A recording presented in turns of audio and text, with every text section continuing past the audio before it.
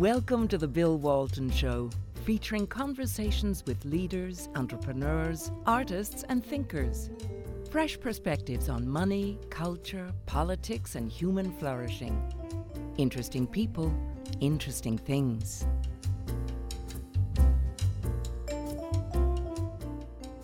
Welcome to the Bill Walton Show. We're all talking, wondering, thinking about what comes next when we emerge from the Corona-19 virus and what normal is going to be like. Will we get back to what we used to be, or will the future be something quite different? Well, in some areas, I don't think, in some systems, in some industries, we don't want to go back to the old normal. We want to go something forward to the new normal. In education is particularly one of those industries or institutions that I think could use a lot of fixing up. I mean, if you listen to Walter Williams talk about what we've done with education today in America, only in 8th grade, only 24% of students perform at or above proficient level in civics, only 15% at or above proficient in American history, and almost nobody's proficient in geography. And the opportunities to make education better are abundant. And with me to dig into this is somebody who's been pioneering and working in the education field for almost 3 decades, Jeanne Allen, founder and CEO of the Center for Education Reform, who has just published a new report called The Future of School Students, Not Systems. Jeanne, welcome. Hey, Bill, how are you? Hey, good to see you again. You too. Well, I opened this up with, I never quite know how to tackle education because it's such a big thing, and some schools are doing okay, and some are doing terribly. And I know you've been laboring in the vineyards to make things better. Where are we today, and where, how should we start thinking about what the future looks like for schools in America? Yeah, and probably we're in more vineyards than we should be these days of COVID, so to speak. Thanks for having me, and thanks for asking the question. I forgot that you're an expert in wine as well. Yeah, right, exactly. Okay, Exactly. Vineyards kind of pique my curiosity, but no, you're absolutely right. This is it's a unique opportunity born out of a challenge, and I forget who said it, but you never want to waste a crisis. And so, despite that, and I personally feel so bad. Actually, the first person that said that was Machiavelli. Was it Machiavelli? Okay. Yeah. And then picked up by Rahm Emanuel. There you go. Put me in the bucket with Machiavelli. But I feel so bad for the students out there, the teachers, the parents who are going through this, and most people just kind of say, "Oh my gosh, I can't wait till we go back. I can't wait till everything just goes back to normal." And you're absolutely right in your opening.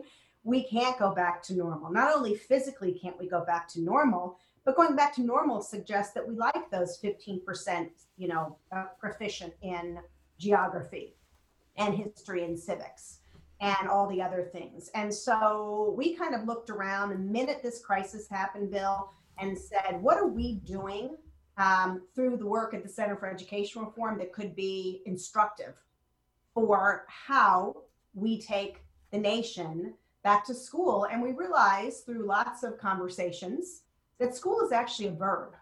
It's not a place. Okay. Yeah. To school. It's a verb, and you should be schooling. And so schooling doesn't necessarily need a brick and mortar institution. People want, and that's okay, and might prefer that students be together. Yes, there are great things to benefit from there, but it doesn't mean you have to be in the same rows with the same kind of curriculum, with the same kind of instruction, with the same top-down stuff that's impeded our progress all these years. Well, we've got an experiment going on right now. I think most of the schools have been shut in America for 6 weeks? Mm-hmm. Kids have been sent home. The school year is over, and there's a lot of concern about some kids, like 8th graders, that might be falling way behind and are going to start struggling when they get to high school. But there are also a lot of experimentation with what's now homeschooling and online learning. I mean, is this where what are the early reports from how people are feeling about having their kids home and trying to make up for what is or isn't happening in the schools? Yeah, so it's interesting. I put it in 2 buckets, right? homeschooling suggests that a parent is doing something themselves, that they have collected the program, the curriculum, that they're guiding it. What's really happening in most places is digital or remote learning, depending on who you're talking to. And they're kind of one and the same right now. I mean, digital learning transcends what we're going through here. It means that there's programs and curriculum and basically just teaching and learning going on in this way or through your computer or self-paced. You might download a booklet, you might work in hand in hand, you might go online to do an assessment, you may have a synchronous conversation with a teacher, you might get a phone call, you might also be in kind of that Brady Bunch Zoom thing that we've now all gotten used to, right?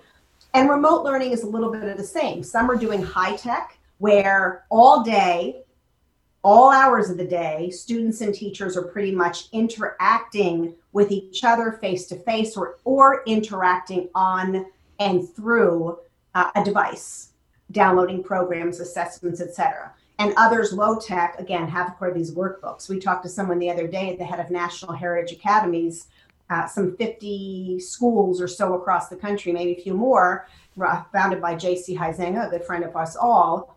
They printed out 350,000 workbooks and sent them to school. So what we're seeing is when that's happening, I'm bringing that up because homeschooling or digital learning, teachers are still, or could be, depending on if they're doing it right, in charge. And so mom and dad or guardian or grandparent doesn't have to be sitting there because you are helping me get through my math lesson. So mom and dad can be in the other room doing work. Yes, you check in. Yes, it's hard. I get it. But for the most part, those that are doing it really well are schools that are delivering this remote education and keeping me engaged like I am right now with you. Well, but that's not universally true. I mean, aren't there some school districts that are saying they don't really want teachers to spend much time doing what we're doing with Zoom, and that the unions have gotten involved and said, we've got to rethink how they're going to spend their time, and so it's not happening everywhere. No, it's not, and that's exactly right. I mean, what I was just mentioning is where it does happen, right? You're seeing a lot of this from small schools and some innovative school districts to charter networks to schools that are in the independent sector. And then you have the big, fat school districts, Philadelphia, Los Angeles, Seattle, that came out of the gate and said, oh, we better not start doing this kind of teaching yet, any teaching, because the first thing they said was, we don't know that everybody has a device or access to the internet, which is kind of like saying, we don't have enough lifeboats, so let's not save anybody, right? So once that people started getting over that, then the unions, of course, sharpened their pencils and came at school districts to renegotiate contracts and said, for example, in LA, we don't want teachers required to do any face-to-face learning. What an awful thing to say when you've got so many students for whom this is a benefit. This is communication for them, right, Bill? Philadelphia took weeks to even distribute devices that had been contributed, and then kind of left it up to individual schools to figure out, and they're still not fully online. Fairfax County, which is wealthy, had this huge blow up, hundreds of millions of dollars wasted where they could barely get people online. And then when they did, there were hackers. And on and on and on. And unions are saying, you know what, we don't want our teachers to have to go through this. And when they go back, they're saying, we want requirements that they have equipment, that there's guarantees of safety. I mean, the controls that they're going to come back with are even more than we deal with now. Are the schools going to reopen? And I mean, I can't say that everywhere in every place, but what's the body language now among educators about reopening schools in August, September? Is that going to happen? Yeah, so most leaders, districts, pundits, whoever are talking about this a lot right now. As you know, you heard the president the other night saying he wants schools to go back. Education Secretary DeVos was on Fox News recently saying the same thing, but to her credit, she's saying what we've been saying for a while as well, it's got to be different. So what we're hearing is two things. One is schools will open, but probably have a number of different arrangements. Maybe they will have, you can choose a couple of hours a day to go, and you can pick what works best for you. Maybe it's just 2 or 3 days a week.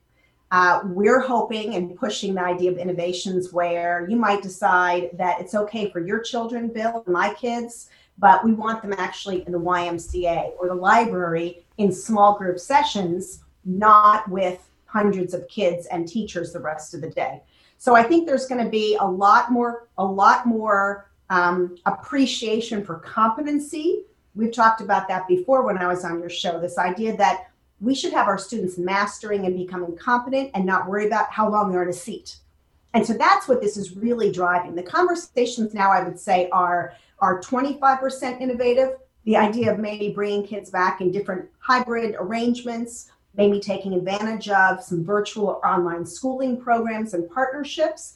We have to get 100% innovative. Well, you've talked about the Carnegie seat time and the unit of instruction being a school year, and you've also talked about the fact that school districts don't necessarily need to be the primary entity that organizes where kids go to school. The barriers to changing that were enormous until 2 months ago, and now everybody's taking a fresh look. What barriers that you have been up against, the school districts, the unions, et cetera, do you see coming down somewhat because of what's happening? Such a good question. You know, Bill, what I was just describing is the way schools, school districts, and some leaders are thinking through this process now, right? They're going very logically. They're looking at it kind of like the governors are looking at opening the economy. You know, we're in Maryland and they finally said you can go recreational boat. So there's these baby steps. To your question, what we should be doing is saying money follows the student. So in the Future of School report we just put out, we are recommending that the nation think about this concept of a virtual backpack. First of all, it addresses the access problem. It's not just about money, but if that virtual backpack for every student. Virtual backpack filled with cash. Although not actual cash, a voucher. So so the money would attach to each student, and they could take that money and go to the school of their choice. But it also has a device. We also make sure they have an internet, right? We also make sure they're this is what they carry. But the idea is it's not even just going to the school of choice now. It's not really about that. It's that mom and dad decide we want you to go to this school, but we only really want to sign up for 2 hours a day. And they are able to direct their funds to just that portion of the school that maybe is going to meet the needs of their child. Maybe they found out that there's a class for 10 students that does something that's extraordinary for their students. And then the rest of the day, they want them learning at home or learning in their community. So you might go to one school for science and another school for math? Why not? Is this being tried anywhere? Are we still in the future? I think we're still in the future. I mean, there are little bits and pieces when you think about parents who are homeschooling, parents who are using education savings accounts in a handful of states. But and I don't think it's too far in the future. Let me give you an example real quick. I had a call the other night from a colleague and friend who was very, very committed to the traditional public education system. She's a committed educator. She's married to a committed superintendent. She and I used to spar all the time about whether choice was really a good thing to do. She was going to take traditional public schools to her grave. And she called and she said, I'm not sending my kids back. Do you know of any great virtual schools that I can send them to? She didn't want to send them back because of the risk of the virus, or she didn't want to send them back for some other reason? She was outraged that her district could not deliver remote and digital learning at a time when her kids most needed it. She said, got it, yeah.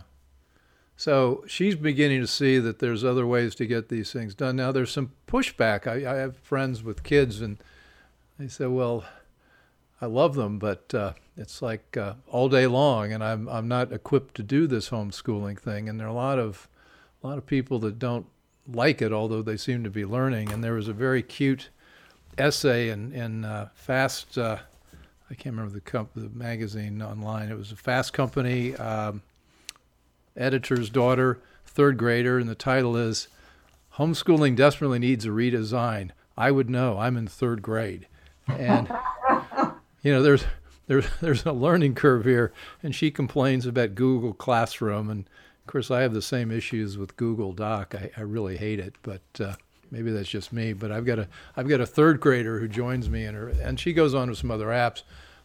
we talk about the beauty of online, being able to communicate via Zoom, but the reality can be pretty different. Oh yeah, absolutely. And I mean, I've got a great charter school leader friend who also said to me the other day, it's not working for us. We want to get kids back in school. That's okay, right? This is the point. There's going to be a variety of different arrangements, hybrids, if you will. It just doesn't have to be all the same. And so look, I have 4 kids.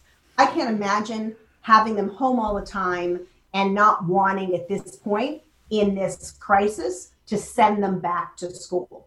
But what I'm realizing, and of course we've known this for a while, right? We've never engaged parents to actually be thought partners in how to develop what school looks like.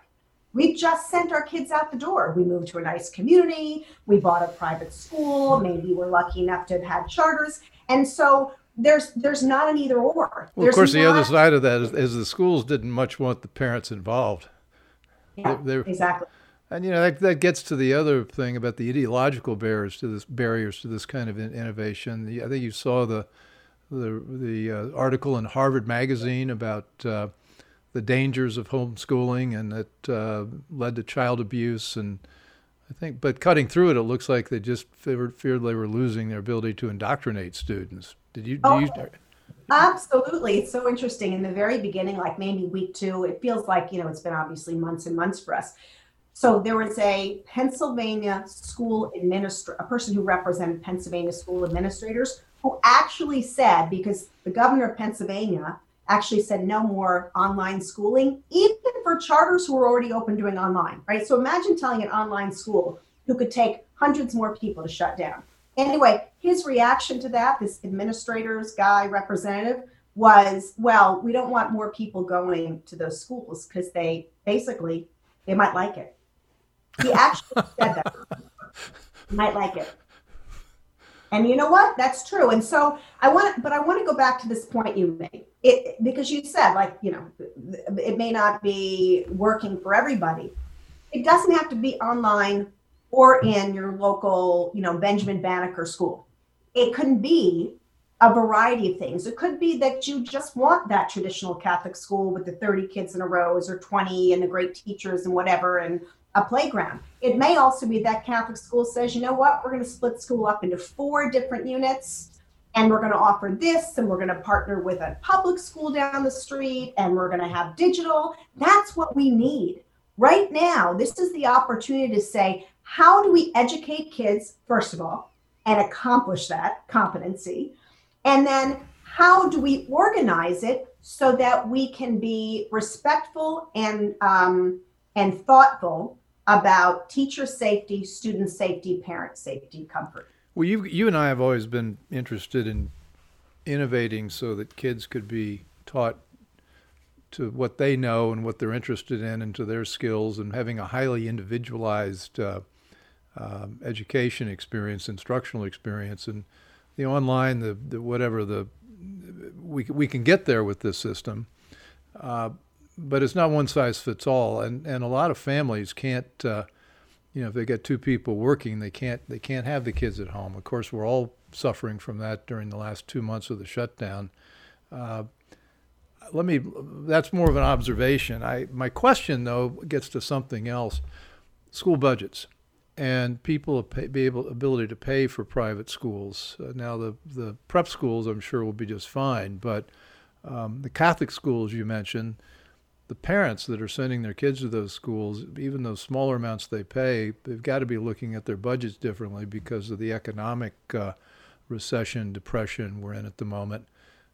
In New York City, the public schools, New York City's budget's supposed to be down about $10 billion in the next year. And about a third of that goes to schools. So all of a sudden, you can't really say we're going to be back to normal, because you're going to be having a lot less money to run a school. What are you saying?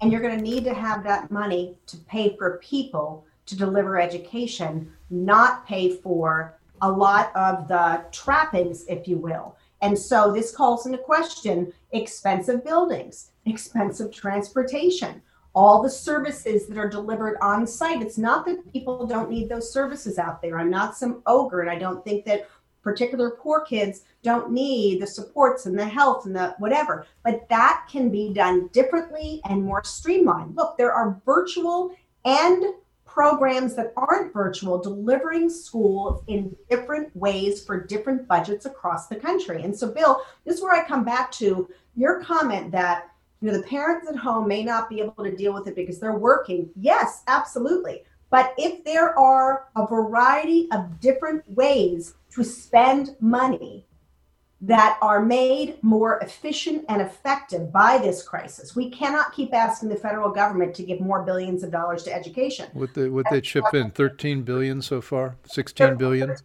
billion, and now the education establishment is asking for 250 billion more.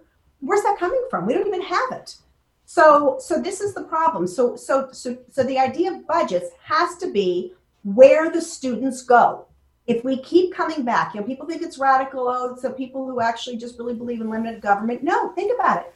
If you don't get that, school isn't chosen, that program isn't chosen, it doesn't get paid for. It's as simple as that. But think about the opportunity for those parents who do need jobs today, or the people who do need jobs to be able to doing things in different ways, online, remotely, or a few hours in place, a few hours a week. Well, that's where we've got enormous pushback against charters, with a fear that, well, if you let people send their kids or kids choose to go to charters, that's going to suck money from the other public schools, and those public schools are going to get hurt. That argument still exists, and that argument's going to be made more because there's going to be less money to pay for all these things. I mean, how are the battle lines lining up in May of 2020 as we look at the next school year? For a reform issue or an idea that was under serious attack during the campaign that kind of died with COVID, right?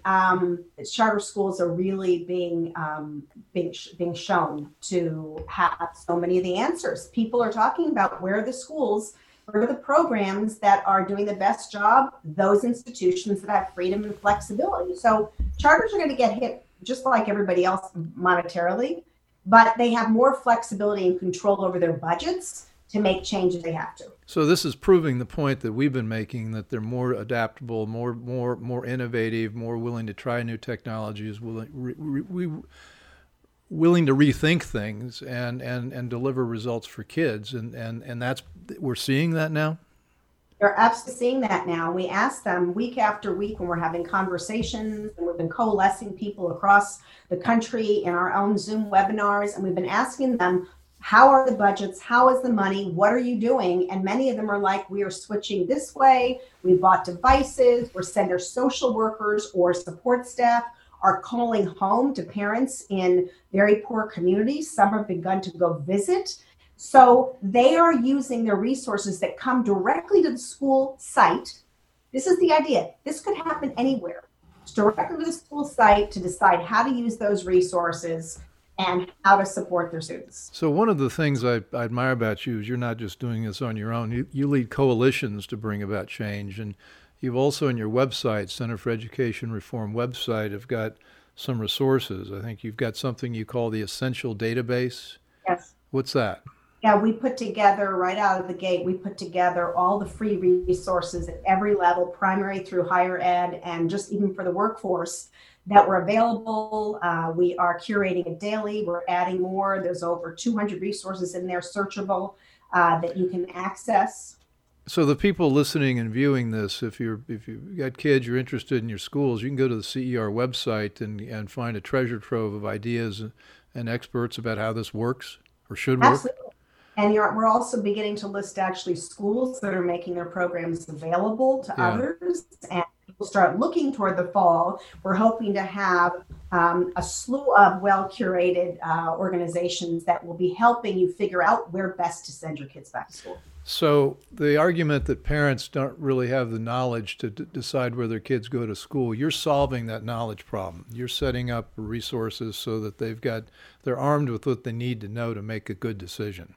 And there's tons of resources like that out there. We're sort of curating the curators and saying, here's where you go one-stop shopping. I'll tell you what, Bill, I've never seen so much generous, and I don't mean by giving away free stuff, generous interaction of people saying, we will work with you to solve this problem. If you're a superintendent, a teacher, a parent, a governor, whoever it is, this is a time that we realize we actually have a lot of the answers in education, and we have them.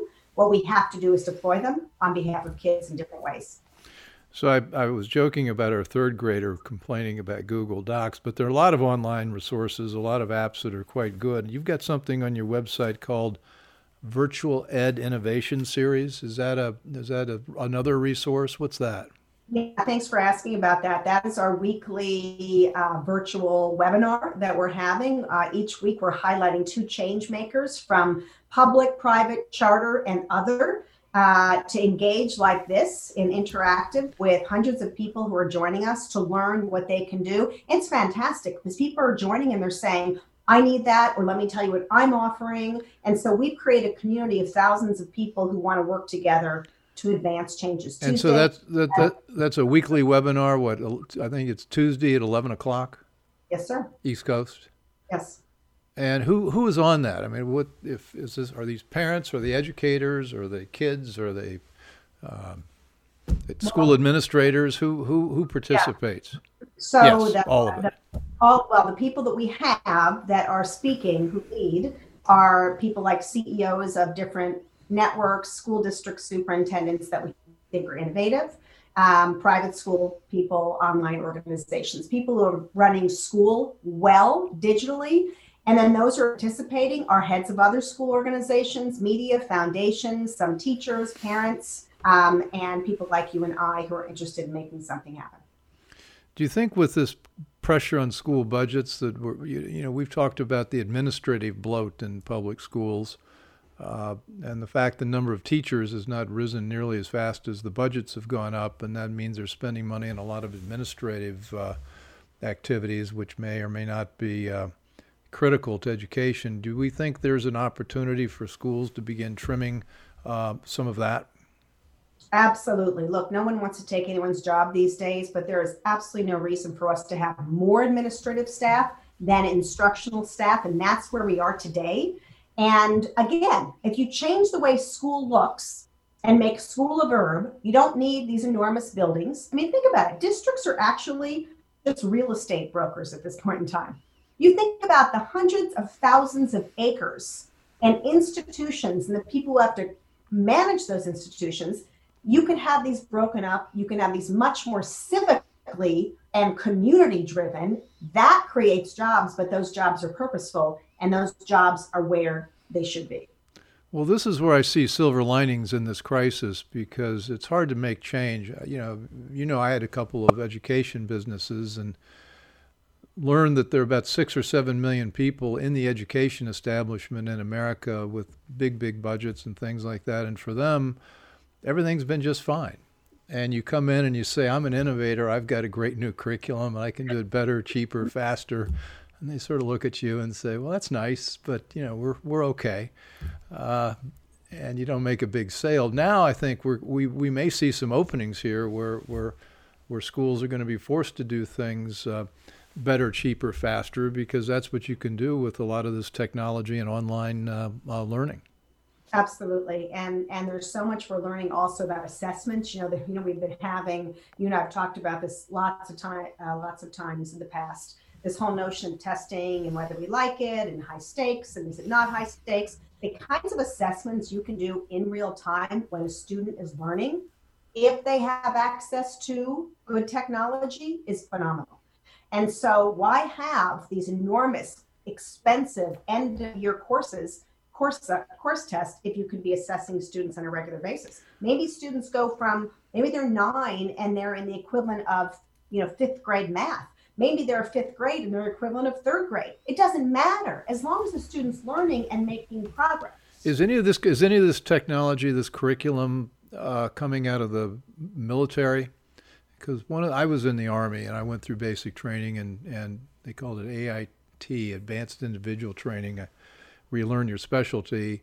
And the thing about the Army is, if you had a military specialty, you weren't allowed to flunk. You had to learn everything. And so to be a specialist, and I was trained to be a clerk. That was what they wanted me to do. But the curriculum was designed so it was all self-paced, and you had to learn everything, and you could go as fast as you wanted to learn that and get your proficiency level. And I always thought the military for decades has been doing a good job educating everyone that comes in. Are you seeing any of that bleed into instruction that is in public schools or private schools today? Yeah, so I've heard that before, Bill, and it is an amazing model. What's happening now is there's an awful lot of tech companies that are creating hard skill and soft skill online assessments that schools are partnering with to help not only deliver it. So they're not doing the education piece, but they're coming in and saying, if you want to go into this as a career, here's some of the skills you need. And they can take an online assessment and the school can route them into the courses they need to become a scientist. Maybe they want to become a teacher. Maybe they don't know what they want and the system helps them assess. So probably in the way that you were routed to being a clerk or then taught how to go through it, are some of the same programs that we're seeing in the career area. Not so much in the curriculum, not so much with the testing. I think that's a great connection for us to begin to think about and make for people. Well, we've got a couple of minutes left. I love the idea of making school, emphasizing that it's a verb. And it seems like there is an opportunity in this crisis. Sort of your final thoughts about call to action and how people can support what you're doing? Yeah, so let me end with an important set of policy prescriptions because a lot of people forget that and, it's kind of boring.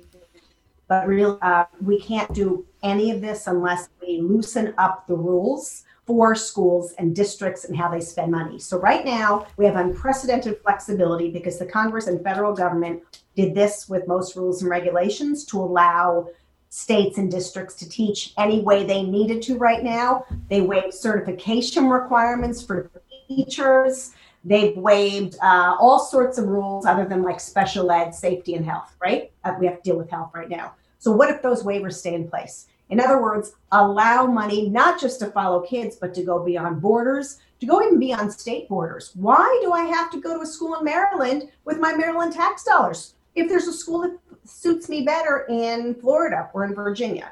We need full waivers that monies are located and accounted for at the local level. So you'd argue for the continuation of the waivers, make them not temporary, make them permanent. Yep, make the money flow, make the waivers permanent, and talk to local legislators, governors, and certainly petition Congress for those things. People have to be speaking out. So that's my kind of spiel. Go to edreform.com, get involved in what we're doing. We're trying to make all of these great ideas across the country, bring them to light, and sprinkle them everywhere. Jeanne Allen, thank you. As always, I know you'll be coming back at the next critical point in our war to improve education.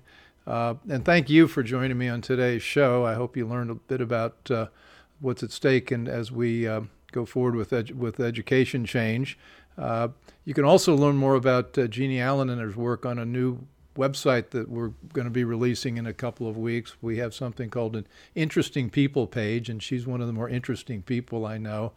Also, you'll be able to subscribe to the show and give me your comments and feedback and suggest future guests and topics in upcoming shows. So anyway, thanks for joining, and I'll see you soon. Thanks for listening. Want more? Be sure to subscribe at thebillwaltonshow.com or on iTunes.